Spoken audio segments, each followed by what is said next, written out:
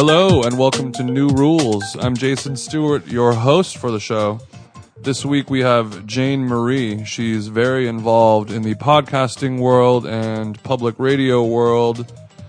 She got her start working on the arguably the most famous NPR show and podcast ever, This American Life. She won a Peabody and an Emmy for working on This American Life. She now runs a podcast studio in Los Angeles called Little Everywhere. She's written for all kinds of websites and magazines. She is the host of the official Tinder podcast for Gimlet Media. And I recorded this show from her studio, which is why it sounds much nicer and fancy and better than usually this show does. Don't get used to how good this podcast sounds because it will go back to sounding kind of how this sounds right here. If you like this show, please give us a nice rating and review on iTunes. Don't forget to subscribe so you can get this show in your inbox every week. iTunes does not have an inbox. Yeah, we're here. We're here in a studio. This is a podcast studio that we're recording from. Yes, it was built by an engineer who hears things that no one else hears. Mm-hmm. I hardly know what he's listening for. Mm-hmm. And then he changes it and I'm like, yes, I can see the difference. Kinda. And I know it's better, but why? How? What are you listening for? Why, how, and is it enough of a difference to spend the time worrying about it and doing this? Don't even approach him with that question. Do you have something like that in your life that you're so well versed in, or like such a master of, that you're able to tell those subtle differences between things that the mortal man couldn't? Yes, humor, sarcasm. No, I don't know. Modest. No, Shoes. Shoes. Yeah, I can smell a liar from miles away. You can smell a liar? I'm one of those people that knows when people are lying. Really? Mm-hmm. You know, like human lie detectors? Yeah. Yeah. Have you thought about getting into the law world? No. Hard no. No. It's enough. I mean, I feel like enough pressure day to day just going to the grocery store and like looking at people lying to me. It's like, it's too much already. You sound like a fun person to date. You should ask that guy in the other room how it's going. Well, you guys as a couple started this studio. Mm-hmm. It's in Atwater Village, which is the neighborhood I live in. So I was very excited to hear that. Yeah. And it's so weird because you invited me to the grand opening a couple months ago. Mm-hmm. And I was like, you know what? I do a podcast. I do it from my house. I do multiple shows a week. It couldn't be more up my alley. Yeah.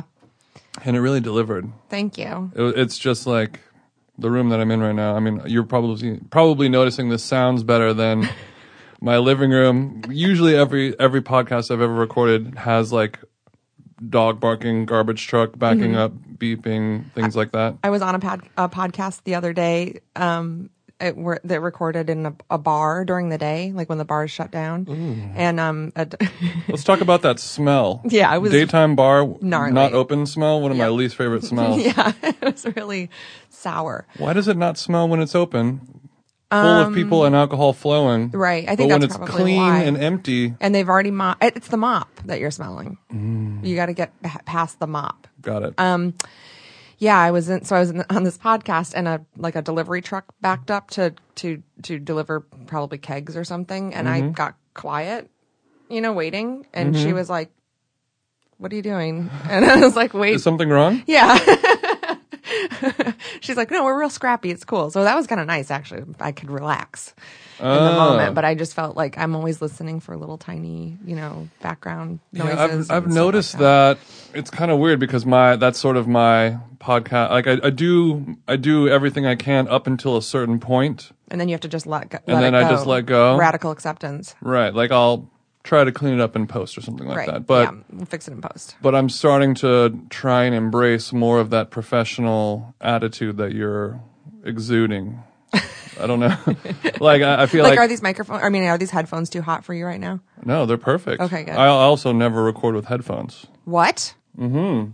That is not okay. But a lot of people don't. I know, and I don't like that. What is your theory on the, why are they necessary for you? Well, for one, if you're holding a microphone, you need to be listening for mic handling noise.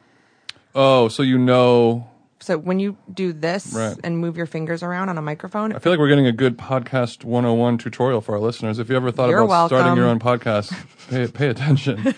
Yeah, that's if you're holding a microphone, you really hear it just sounds like brushing against papers or a shirt. It's very annoying and loud. Right. And so you need to have headphones in to catch that. You also should just have headphones on to know what your recording sounds like as you're recording. A lot of folks, if they don't have headphones on, they'll be doing stuff like this and kind of like leaning back and kind of hanging out over here. For listeners at home, she's far away from the microphone. I'm about 8 inches because I'm leaning into the back of my chair. I much prefer how this sounds, but I wouldn't really be aware of the difference. See, if I was like doing that kind of stuff, that's, the AMSR stuff. Oh, did I just mess something up by doing that? I did. See? See what you get for fiddling? I know I shouldn't have fiddled. Okay, everything's fine now. I also had a feeling that this was going to happen. Like I was going to come here and record a podcast with all this professional gear in this professional room and be like, I'm never going back. Good. You can rent our studio. It's available. I know, but that's the problem is I'm never going to rent the studio out with the frequency that I would want to, because I do like 3 or 4 podcasts a week. Let's just go to your house and fix it. Yeah, just come in and soundproof it all up. Yeah. Yeah, ladies, watch out. I have these brown burlap sacks duct taped to my ceiling. Ladies, watch out. Wait, is this going to be edited? It will be edited. Good. Not much. Oh, God. Okay. This is the only podcast I do where I actually edit it. Okay, thank God. Okay, good. Good, because I'm just like horsing around. Oh, we do. That's mostly what I do. Yeah, it's horse around. Yeah, so we built this place because our previous studio it wasn't my studio. I haven't had my own studio. My entire radio career has been spent in like highly engineered glass boxes inside public radio stations, where I had nothing to do with any of the tech and really just... You're blasting emails. Yeah. So once I started doing independent work, it was like, set a microphone up in my bedroom in a certain way and hope that works or whatever. Or, doing a lot of field reporting. But then I became the host of the Tinder podcast, DTR, and had to have a studio to work out of. And I had begun dating Dan, and he had a little, a really tiny, like the size of this room, mixing studio for making albums, which was soundproofed in a way to keep his neighbors from being annoyed, but not to keep the neighbors' noise out, really. Got it. And it was in the Grand Royal building, which is the Beastie Boys' old building, right next door to their indoor basketball court. Oh, I know that room. Yeah. I've spent some time in that room before. So that used to be Diplo's studio. And this did too. Really? This was the Matt Decent office. Oh my God, that's right. Not the studio, but the office. Yeah. There was all desks in here. It was crazy when we walked in to see the space, and we were like, wait a minute. We're just like following you guys around town. Anyway, so we were in there, and you could hear people like playing basketball, or they would film things in there often. So I'd come into the office, to the studio, and there'd be a craft services table like in front of my door, and I'd have to ask them to move, and they're like, can you be quiet? We're making a film right now. And I'm like, I'm trying to make a fucking podcast right now. So yeah, can you be quiet? So that's what inspired us to build this and make it right. Well, I mean, I've told you, but I've gushed over this place before. Nothing more right could be ever done in a podcast studio, I say. Thank you. And Thank you. Keep it coming. how has this, and you're able to use this as also like your day-to-day office. Yep. I'm the front desk lady. I like that. It feels really good. And then he's able to use this room as like that other room for right his there. Mixing for other things. So it's a true multi-purpose. Yes, it is. And we have a bathroom, which when we moved in, didn't have a proper door. What was it? It was like this sliding Like a barn curtain? door with a big gap where you could see the toilet. and I would assume probably odors So he as could well. stare at you peeing and vice versa. Well, we had it remodeled and put a real door on, but I couldn't tell you the number of people that we had to get approval from for that. Like the building management was like, that sliding door is like part of the design. And I was like, I am not watching people shit in my office. Maybe Mad Decent was cool with that, but not us. And so every like Monday through Friday, you come here with your boyfriend and you work out of this place. How is that? Do you guys live together? No. Oh, thank God. I know, right? No, we do not live together. I am a bit annoying, I'll say. Are you? I have boundary problems where I'm very attracted to him, so I irritate him a lot with not respecting the fact that we are coworkers and not constant lovers. So like I think I know what you're saying. yeah, when no one's in here, I'm just like, hey, and he's like, go away. You're supposed to be answering the phones right now or whatever.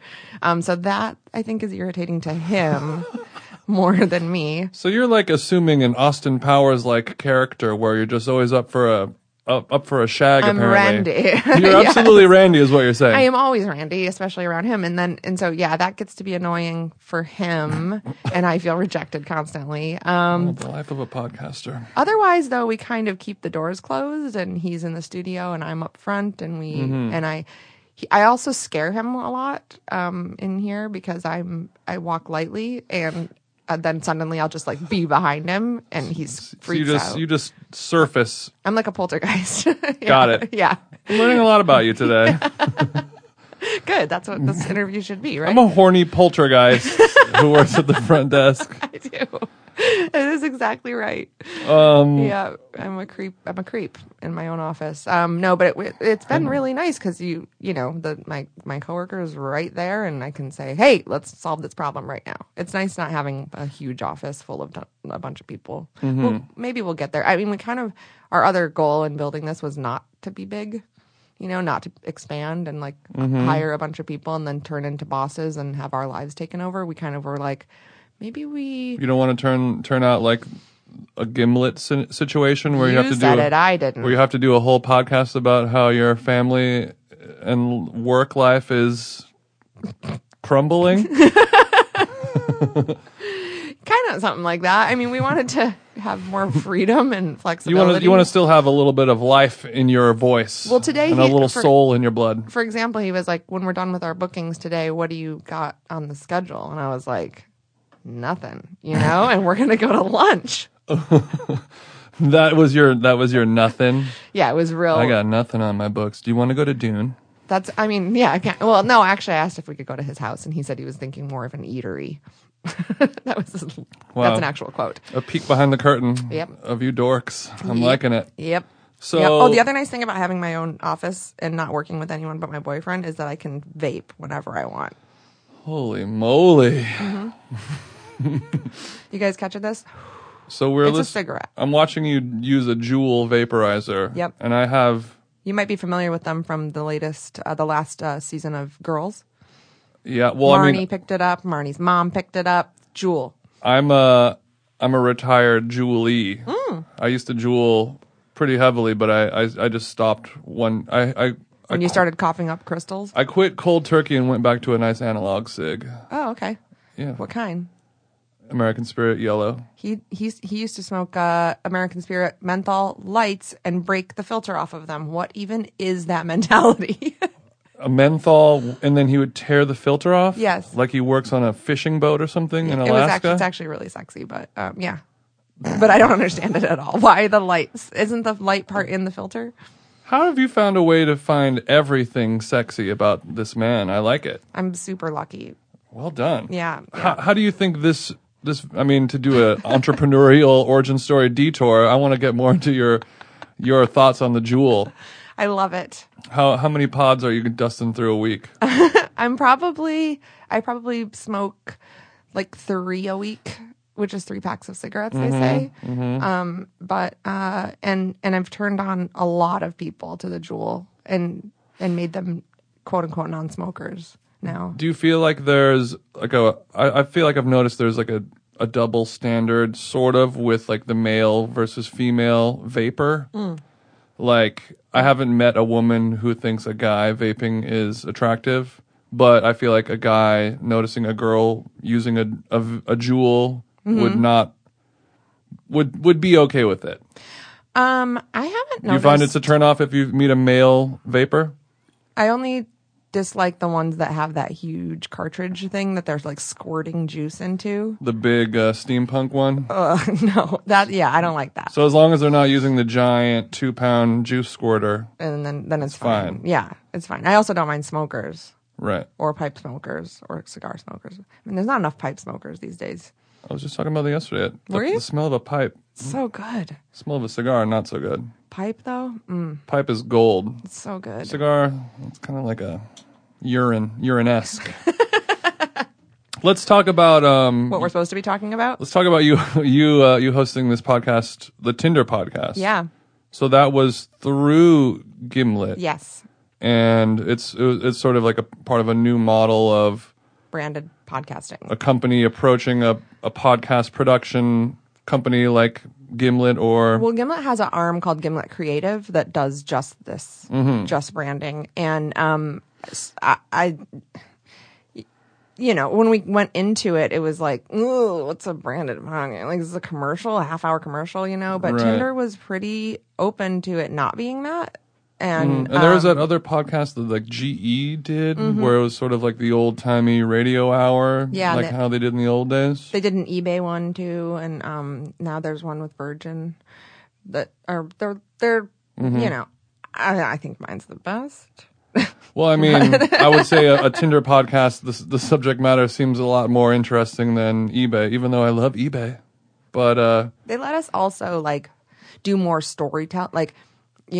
We didn't have to say the word Tinder as much or, really focus on Tinder as a thing. It was more about dating and sex and love and all that. And Right. So we got to do real storytelling. And they also gave us a lot of freedom with the writing. Like, scripting was just write what you would normally write for any radio show. And then if we need to tweak anything, we will. But they'll sort of subtly interject some Tinder things here and there. Actually, when we interjected Tinder, it was not subtle. It was like... I am speaking to the Tinder house sociologist or whatever, and learning like about their algorithms and all of that. I had to explain this to a newly single friend of mine last night how Tinder actually like works. Like the actual mechanics behind it. Yeah, how they show really attractive people to everyone to keep them in the app, even if there's like not a chance in hell, just so that you aren't looking at like. Basement trolls constantly. Basement trolls. You know what I'm talking about. I know exactly what you're talking about. How does allergic to the sun? How does one become a basement troll? No. Oh. We all know. I mean, if you're listening to a podcast, you've dabbled in troll life. But how does one get approached or apply for or be considered for the job of hosting a Tinder podcast? Well, what happened? Do you have a lot of experience in the dating or online dating world? Two things happened. One, I worked in radio for a very long time, so I knew how to make radio. Alex Bloomberg, who owns Gimlet, was a colleague of mine at This American Life, where I worked for 10 years. Then and you were a music supervisor. I am now, but I was a producer there. So you were a producer. Okay, we'll get into that. I was an intern there. I can, would do my origin story in a moment. But Okay. So I had that background. And then when I left radio, I spent 5 years writing, and a lot of my writing was about sex and relationships. I worked for Cosmo. I wrote a column there about the secret life of marrieds, where I would interview married people about what's going on. Marrieds. And wrote a lot about sex and wrote a lot about my own sexuality and like my vagina and all this stuff. Don't know if you wrote about my vagina, but it's new. It's brand new. And so I had been pitching like and I also did a couple of appearances on a friend's podcast, The Longest Shortest Time, where I gave advice with Dan Savage, who's another pal. So kind of being comfortable in that space, like I'm happy to talk about. You're a pod VIP. I don't know. I would say so. I don't get asked on any of the funny ones, except for this one. And this is my least funny podcast that I do. Damn it. Okay, maybe we're working our ways up. Yeah. So I had been pitching like some sort of sex or dating like podcast around to Earwolf and Gimlet, and they passed on that, which is fine. And then this opportunity came up, and Nazanin from Gimlet Creative called me and said, would you want to host this?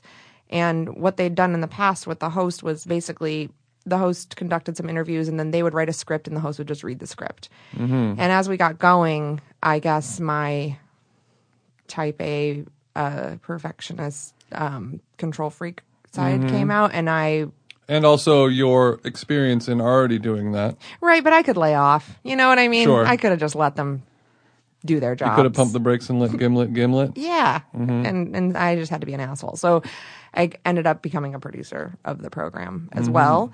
But yeah, they had just approached me, I think probably because I was fine talking about this stuff. You were putting that energy out into the universe as well, it seems like. Also, I love Tinder. Like, they called me and they said the word Tinder, and I was like, yes. Do you love Tinder? What do you love about Tinder? Looking at Tinder, playing with Tinder, dating through Tinder. I love Tinder. Tinder's fun. I thought it was super fun, and I think they were not quite expecting that or something, or just maybe thinking it would be a tough sell. And it was not a tough sell for me. I was just like, casual dating? Yeah, sure. So you're like, oh, this was the job that I was born to have. I think I actually said those words. Like, this is my dream job. If I don't get this, I'm going to be crushed. So you've done a decent amount of Tindering then? I spent about... Tinder came up when I was married. And so I Tindered on my friends' phones for them a lot during my marriage. Like for my dude friends. I would swipe for them. And I always thought that was something a little shaky about that. What do you mean? Whenever I would see people who are in a relationship have like an overwhelming urge to go on their friends' Tinder and check it out. Even if is harmless at surface level, I feel like there's a little something in there. But I was Tindering for my dude friends. Like checking out the chicks and being like, what do you think of this? What do you think of this rack? You know, right. Or whatever. What do you think of this rat? Rack. Oh, both are fun. Yeah. Yeah. So, and I'm surprised that they let me, but they did. I have a couple of friends who really trust me and probably shouldn't, but I got to swipe a bunch on their phones. And then, when I became single, I was like, I used to make a joke that like part of the reason I got divorced was because of Tinder. I just needed it so bad. No, but I Tindered for like the first year of my separation. And it was great. It was so much fun. I had some really weird experiences. Yeah? Yeah. And some good, good, but just, yeah. Met some lifelong friends? Met a few trolls? Well, mostly I met men who, like the ones I would see in real life. I met men who were like, all about it immediately, and I would be like, you do realize, like, we're strangers. Like, I'm not a friend of your friend. I'm not somebody you like have any sort of, you don't know me at all. And when you say all about it immediately, just like instantly planning on having sex? No. I mean, or like you're my relationship. Like relationship. Oh, okay. Yeah, like immediately, not saying I want to be your boyfriend or something, but just like putting their arm around me in public and things like where it's just like. Even if we'd already kissed and stuff, you got to back up a little bit. Like, we do not know each other. There's an order that things go in. Yeah. I just found out your last name and I haven't even Googled you yet. And like, you're getting jealous about shit and, you know. Like, right. Yeah, that happened a few times. Did you meet your current boyfriend on Tinder?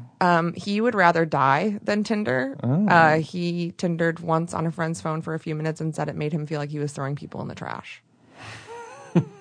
So he's very sweet. How do you feel about Raya then?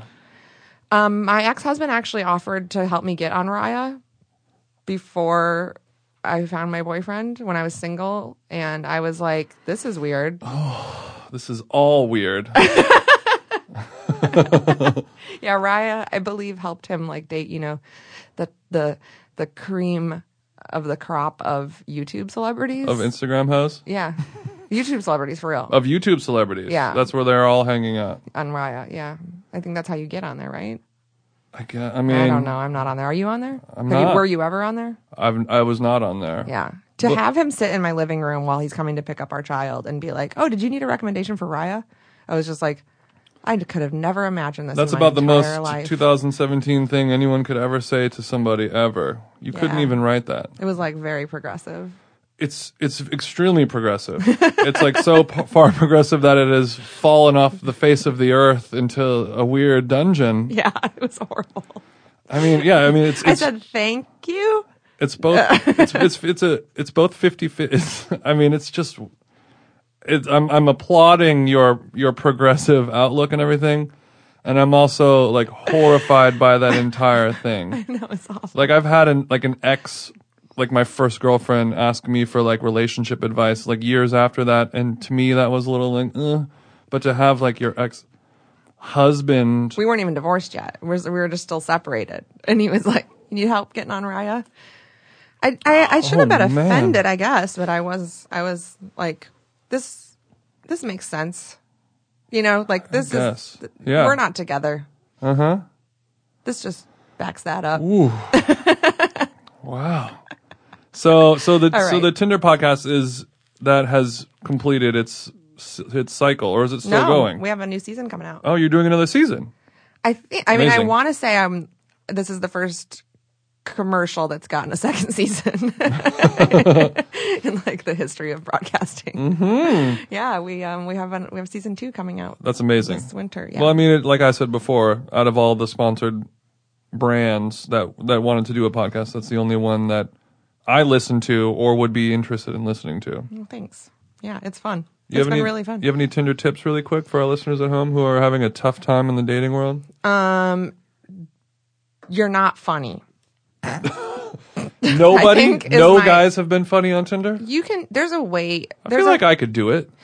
Your pictures don't try to be funny with your pictures. That's all. Like you can be funny with like one picture if you're not in it and it's a picture of something actually funny. But don't have that be your whole overall vibe. You know, like don't be in a costume in your first photo. Don't be like taking a shit or like there's, you know what don't be funny. Don't show off. I just want to know what your face looks like. Like your face. Not body. Or both if you could. Both if you could and mainly a decent mainly face and then maybe your body in comparison to like some other object like a quarter or whatever, but like the large version of a banana quarter. for scale. Yes. So exactly. like your profile says 6'2", but I need some photographic evidence of that being backed up. I have this whole theory about the heights on dating apps. I think men who say that they are 5'10" and below are all 5'6", and men who say they're 5'10", 5'11" and above are all telling the truth. Oh. So 5'11", that's the over-under on whether or not you're a liar. You're fibbing or not. A problem that I've never had to have. Must be nice. But also you have other problems. Yes, I do. But also when you're as tall as I am, then you reach the rarefied air of being so tall that you list your height in your you would put your height in your Twitter bio, perhaps. Women on Tinder do that who are tall, for sure. They say it right away. Right. I spoke to a lot of like women who are like 5'9" and above, and they say you just have to get it out of the way right away because so many men are not into it. Yeah, and I've I can't relate to that. And I've had them all pushed in my general direction. Oh, the tall ones? Mm-hmm. How do you like the tall ones? Would you rather be like a Hayden Panettiere kind of situation? No, Her face is like right there. It's like right where you need it. What's up with you, an adult woman, making this joke that I haven't heard since high school of like, yeah, short girls, it's like easier to do a blowjob. I haven't heard that in years. I'm like a 12-year-old boy. Here you come. No, I mean, I like them in all shapes and sizes. Me too. But the tall ones, you know, like it's happened to me. Like I'll be at a bar and a group of girls will come up and be like, "Oh my God, you have to meet my friend. You have to meet my friend." And it's like a scene out of a movie where I look over and this big volleyball player looking girl is head and shoulders above everyone else. and we lock eyes, and I'm like, oh no, here she comes. And then her frame is sort of larger than mine is. Like LeBron James-esque, and you're like, oh, she could she could squat more than I could. As you're saying this, and it's not, my sister's not LeBron James-esque at all, but I'm like, I should fix you up with my sister. She a bigger gal? She's tall, and she's beautiful, and she's tall, and she's recently single. Tall and beautiful. Mm-hmm. She's gorgeous. Single. She has the most beautiful hair and eyebrows. She does. She's so pretty. My sister's so pretty. Oh. And single. And her dog just died. So she's ripe for the picking is what you're saying. I mean, you could get in there. Where's she live? Nashville. I'm trying to change that. I love Nashville. Yeah? I've only been there once, but had a good time. Yeah. Been planning on going back. It's a good time town. It's one of those good time towns. I reckon so. Yeah. All right. So, okay, let's get back on this track. Please. So you are so very well versed in the podcast world, coming up from your radio background. How do you think the business model of podcasting is going? It's still in the Wild West territory, and it is. And we're developing into that sponsored. What I think screwed everything up, honestly, was Serial calling itself a podcast. And I don't mean screwed it up for the worse, but I think what changed and what got us where we are now is that it called itself a podcast, and it is absolutely not a podcast. What is it? It's a fucking 8-part feature film, or whatever. Right. It's a major production that took years and millions of dollars and Ira Glass being on staff. Right. It's so not set the bar way too high. Yeah, or just move the bar way over there and way too high. And so then people started going I want to make a podcast, and you're all like, whoa, hang on, you Jason, this cannot happen in your dining room. You know what I mean? There is an entire staff. Just because you have a laptop and a voice doesn't mean you're able to create this this magic. But people are trying. Mm-hmm. So that's where we're at now, is that everyone wants to do that, and so it's just exploded. Because it's wonderful work. Same thing with S-Town. I mean, it's beautiful art. Mm-hmm. And everyone wants to make it. Mm-hmm. And so you've gone from people the Marin style of just doing it in your garage, which is also a great show. But that's kind of was the height of podcast production quality and effort and all of that. And now it's just expanded so wildly to... The difference between a Marin show, the difference between a really low budget kid in their basement to Marin was kind of a closer gap to bridge. I feel like it's sort of kind of like the big documentary film boom that happened maybe in the late 90s or something like that, when everyone realized oh, I can get into Sundance. Right. Because my friend has a rubber band collection and I'm going to do a documentary on it, and I can make it at home in my mom's basement. Exactly. After they saw, Super Size Me or something, or I had a friend compare the podcast boom to blogs recently. He said, remember when blogs were LiveJournal and Blogspot, and your dad had one? And then... No dads had LiveJournal. Well, or Blogspot. Yes. Yes. Okay. And so then you go from there You go on LiveJournal to blog about your dad. Right. He's such a fucking dick. And LiveJournal, Angel Fire. What is the other one? It was some... Angel Fire's one. Yeah, so there were those. And my first blog was on MySpace. I blogged in MySpace. Okay. Because there was a feature where you could do that, and no one was reading it at all. You go from there to Tumblr and all those kind of things, and then there's Gawker, and they're calling themselves a blog. Oh, okay. And that's not the same as your dad's blog spot. And then now there's the New York Times online. You know what I mean? And so they're all in the same place, but just wildly different budgets and focus, but they're drawing all the same readers. And So the lines are just like really blurred, and it's awesome. It's good because it means you can do whatever you want.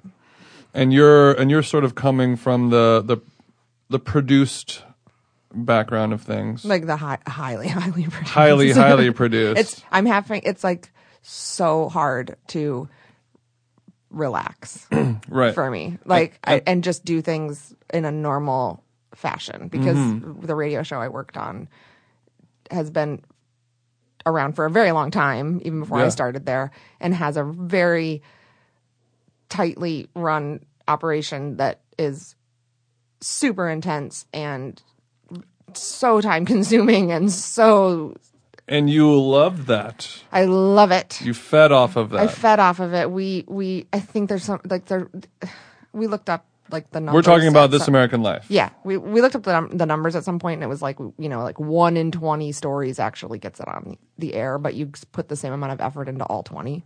Oh, you know what I mean? And so that is like a lot. That's a really anxiety provoking standard, right? And so I it's hard for me to like podcast because. It's hard for you to just podcast. Yes, I'm like, what the? This Interesting. Is such garbage. Like, why are we? No, who wants to listen to this? And everyone does, and I do. It's so it's like going to Harvard or Yale and then meeting some guys like, yeah, I went to like community college and I dropped out and then I started this T-shirt company and now I'm a millionaire, and you're like, no, that's not the way. That's not how you. No.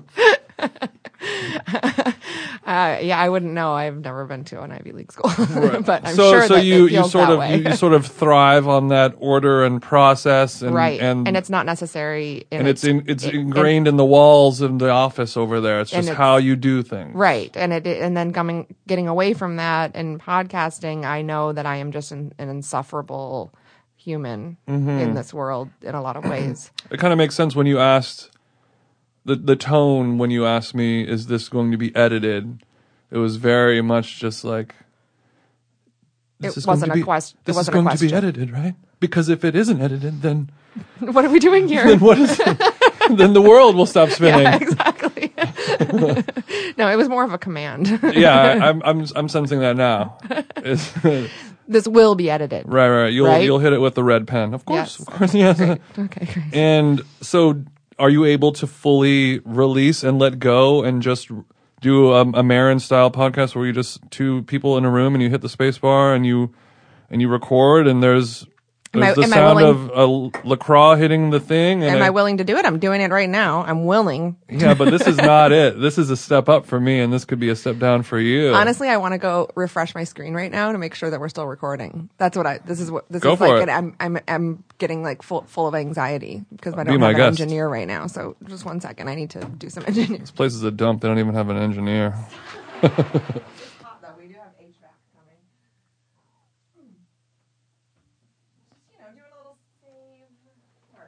I do the same thing when I'm doing a pod, don't worry. But usually the laptop's right in front of me and I can just razzle-dazzle that. Doing a pod. And we're back. All right. So what were we supposed to talk about? Oh, go ahead. Is it freeing and relaxing for you to do a loose pod like this? Are you able to fully let go and just... I can if I'm the subject. Yeah. It's your podcast. Right. How often? So it probably feels... It's probably fun to like be the guest on a podcast. It is. I'm rarely ever a guest on a podcast. Whenever I do it, it's fun. It literally, I get high for a week off of it because I don't have to be the one who's steering the ship. Right. Yeah. No, it feels good. It feels good that it's your problem and not mine. My only problem is like, don't. And this is a problem I have any kind of public speaking. And this is very insular, so it's nice. Like there's no one else but you here, and I know you. But like getting on stage or something like that, what I always worry about is that I'm going to say something, and someone who's would have never heard of me, doesn't know that I exist on the planet, is now my enemy. Like someone hates me now. Oh, like someone listening to this podcast right now actively dislikes Just me. like, I fucking hate this bitch. Yeah, and 15 minutes ago they had no idea who I was. So now that's all I can think about. I don't know. I'm sure of that. That's the only thing I'm sure of. So how's therapy going? Oh God, I really miss my therapist in New York. But I feel like you just qualified for a Xanax prescription right now after that sentence. Valium. Oh wow, is my preference, but yeah. Throwback. Yeah. Well, I was actually just thinking about that similar scenario just this morning of like really being okay with making mistakes and not being the person that pleases everybody, because that's really not. It's only going to take you so far, right? And you kind of have to let go and have some polarizing thoughts and opinions. Yeah. But also, when you're trying to do that, it's very easy to go too far. So you really need to. The only way you can find the sweet spot is if you fail on both sides by doing too little and too much. Right. So whoa. Whoa. Was that I was just like, did you go to school for philosophy or? No, I've just been smoking a lot of weed lately. Good. Hey, we have like 15 minutes, 20 minutes, and then I gotta get on a call. Okay. Just We're leaving that in, by the way. producing you. How do you feel about the fact that I'm going to leave that in? That's fine. Does it kill you inside? No, I mean it's my true personality coming through, and that's what we want, right? You're damn right. Okay, well let's finish up on sort of your origin story of how you exactly got into interning at This American Life and then working your way up the ranks over there. So I'm a high school dropout. And give people a reason why maybe they feel like they can do it, even though you can't do it. You're listening to it right now. You're never going to do it. Go ahead. You can do it. You can do it. Just use a voice memo on your iPhone. No, that's the first tip. First tip. High School dropout. Got really into drugs and stuff, and like needed to move out and do my thing when I was 16. So I quit school and at 16 and did that. Where were you living? At that time, I was living in Ann Arbor, Michigan. But I'm from like a rural area outside of Flint. And, what kind of drugs are we talking? Bad ones. All of them? Yeah. Oh, no shit. Well, I never did heroin. Right. That is my claim to fame. Just about everything else, though. Yeah, just like, all the fun stuff. And then that didn't work out. So no shit. I had to go back to school, and I like doubled up and did like I went to a regular high school for my senior year, and then also did classes through the mail through one of those programs like in the back of like teen magazines where it's like send us your your exams through the mail. That's like where you get 10 CDs for a penny? Exactly. There was one of those. And I did that and finished on time somehow by doubling up on classes. And then nobody would let me go to their college because I had dropped out and failed a bunch of classes and stuff. So I kind of like shuffled around and went to a community college, eventually got into a middling state school in Illinois, in Chicago. And while I was there, I had to put myself through school. So I was like doing a million jobs. And one thing I wanted to do was be on radio because I always listened to college radio. And I thought those people were like really cool. I didn't realize at the time that you had to be cool first. Like that. Did you want to be like a radio DJ host playing music? Yeah, but I didn't have it. So, I thought you would just like go sign up at the radio station and then have your show and then you'd be cool or whatever, or like you'd like get it, I brought my CDs and my headphones. Let me know where I plug in and I'll start. Instead I did a jazz hour called Speakeasy, and the only person listening was my dad, which I could tell because it was on Shoutcast and you could see how many people were listening and where they were. Like literally the only person listening was your dad? At times there were 2 listeners. But most of the time it's just 1. Actually, no, I think it was always 2 because we were counted as 1 because we were logged in. That's actually really cute. Yeah. I like that. Like, I feel like that could be written into a movie somewhere where somebody has their own radio show where they pretend like it's going out to thousands of people, but it's everyone knows it's just your dad listening. Yeah. Well, I would make jokes to him and stuff because I knew it was just him listening. And it'd be better if your dad was in jail listening to it too. Just, if we want to brush it up a little bit. I mean, he is sort of in jail. He lives in a rural town outside of Flint, Michigan.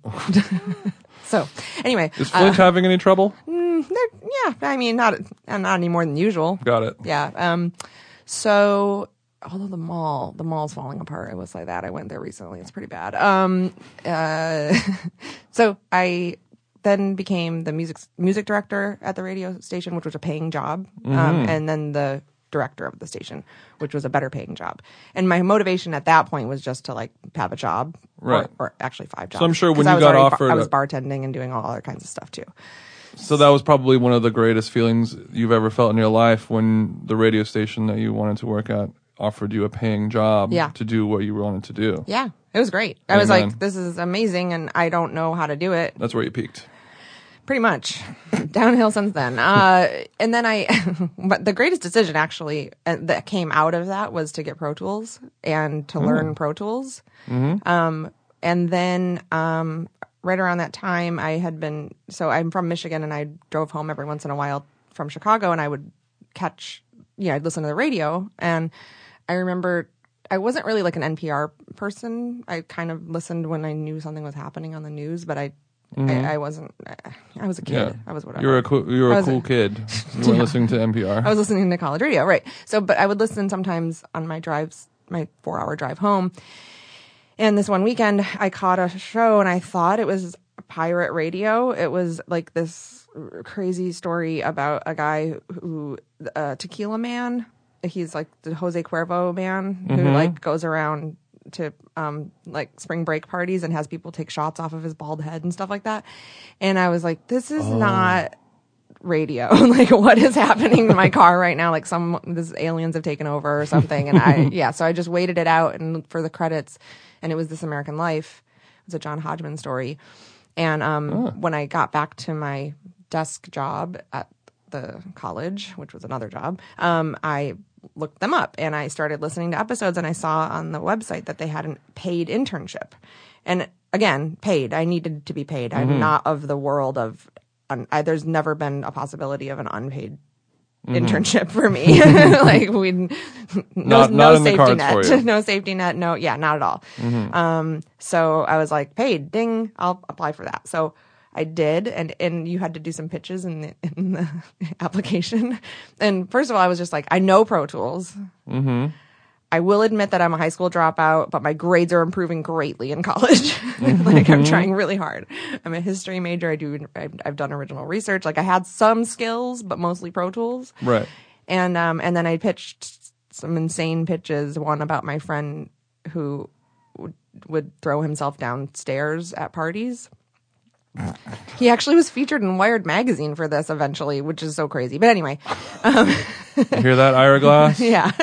I had it. Damn it. I had the scoop. So I submitted my application with no hopes of anyone ever calling. And what happened was, oh God, I probably shouldn't be telling this story out loud, but what happened was the person who was doing the hiring was like running really late on their hiring. And so the deadline passed, and I never heard anything, which was like fine. And I was bartending and living in Chicago, and I'd graduated college, and I was like sleeping on the floor of my friend's apartment that didn't have any air conditioning. And I was like it was just gross. Hanging out with skaters, just like gross life. That's all you had to say. Yeah. I was fucking skaters. We understand your whole scenario right. after that. So it was like 2 blocks actually from the skate shop that my friend owned, and I was on that mattress on the floor a month after the deadline, or the like hiring start date, you know. So it was like 2 months after they should have called, and a month after the job would have started, and the phone rang, and it was them, and they were like, you know Pro Tools, you're in Chicago, can you start tomorrow?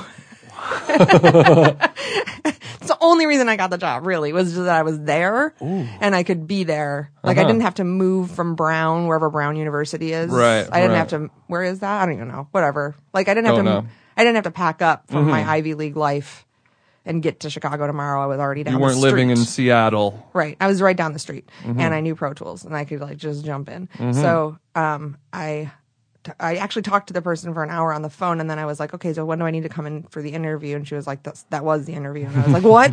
And then she called back an hour later and was like, you're hired. And I walked down to the skate shop, and we drank 40s and then jumped up and down. And I was so excited because it was like the most money I'd ever heard of in my life. It was like $18,000 a year or something like that. And I was like, we're in the money. You know, just like, I'm never talking to you fucking losers again. Yeah. Bye, guys. And so I did my internship, and I kind of really hit it off with Ira and a couple of other producers there. Just like felt really comfortable around them, and I think I did a good job. And then when I was done, Ira was like, "All right, kiddo." He still called me kiddo.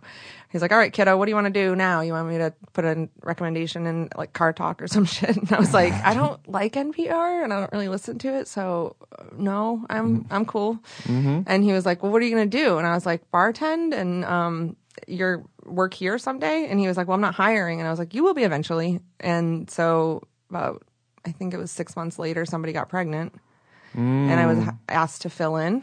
And then. Here we are. Bingo bango.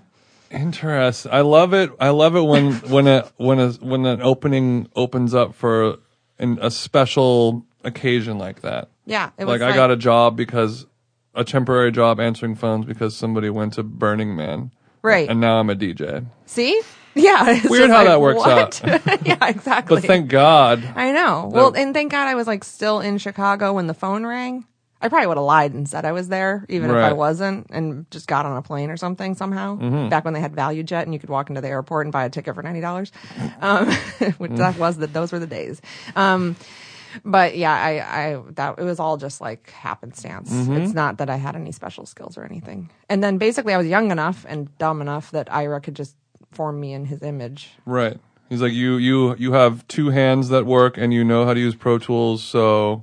Do as I say. Be my minion. And yes. you were a pliable person that could be molded into a This American Life worker. Yes, worker bee. With full efficiency. Well, and then I got good at it. What kind of things did Ira pass down on to you? Do you remember? Literally everything I know. Everything I know about making radio. How's your Ira Glass impression then? I would never dare do an Ira Glass impression. Why? Because I respect him too much. So? I can't. I can't. It feels like... It's kind of weird how some people's voices, when you do an impression of them, it's like, haha, nice. No, it's like respectful, but then for certain people, there's no way you can do an impression of their voice and not have it sound disrespectful. I directed him for years and would be like, okay, now you need to do that a little bit, like lower your voice a little, or you go slower, you're talking too fast, or you stumbled on this word and stuff. And I feel like a very intimate connection to that performance. And I can't go, I just can't make fun of it. It feels like part of my work. It feels too personal. That's interesting. You're probably like one of 8 people in the world who doesn't want to make fun of his voice. Yeah, I can't. So interesting. Yeah. And such an intimate, odd connection to have with somebody. It feels, I mean, I've thought about pitching like a Father's Day thing to him sometimes. I mean, he's like my second, like, not now, obviously, because I'm not there, but the 10 years that I spent next door to him, like we did kind of just have you have your rural dad and your city dad. Exactly. Yeah. Well, thanks so much for doing this. Oh my gosh, I hope I didn't ruin your podcast. No, you did a great job. It's a pleasure to pod with a Pod Pro, I say. That was a lot of alliteration. Indeed. I liked it. But, much like when you're a guest on a show, it's nice when somebody else is steering the ship. It's also nice when the person you're doing it with has a lot of experience, so it just flows. It's just a pleasure to do, and it's a pleasure to listen to. Thank you so much, Jason. Thank you. I had a fun time. Where do people find you online if they want to check you out? Our website is littleeverywhere.com. And that is the studio that we're in right now. Yep. And if you live in LA, you should absolutely come here and record some podcasts because it's so perfect. You could come and do anything in here. You could, where there's a twerk wall left over from the Mad Decent office days. Twerk wall. No, just come hang out. You can do anything here. Yeah, just come here and make toast. Just come and hang out. Oh shoot, I don't have a toaster yet. Littleeverywhere.com, and all of our info and connects are there. And then my handle on all the nets is C Jane Marie, like C Jane Run. SEE. Not the letters. Right. Yeah. Cool. And then DTR comes out this winter. We start production in the summer. And DTR is the Tinder podcast. Exactly. Yep. Check it out. Amazing. It'll be up there in the top 5 on iTunes. Won't be hard to find. I like it. I'm using the secret. right now. That was me secreting. You printed out the iTunes Top 100 and stapled it to your ceiling? That's my mood board. Yeah, it's my inspiration board. Love it. All right, go get you a Valium. We'll see you next week, guys. Thanks. Wow, it's so weird finishing a podcast and not hitting the space bar ceremonially. You're like, That was an odd thing that just happened. This show is brought to you by Westwood. Visit westwoodwestwood.com where lots of other podcasts live. Very cool articles and videos and content galore. You can follow me on social media at ThemJeans and check out my other podcasts, Tall Tales and The Stew.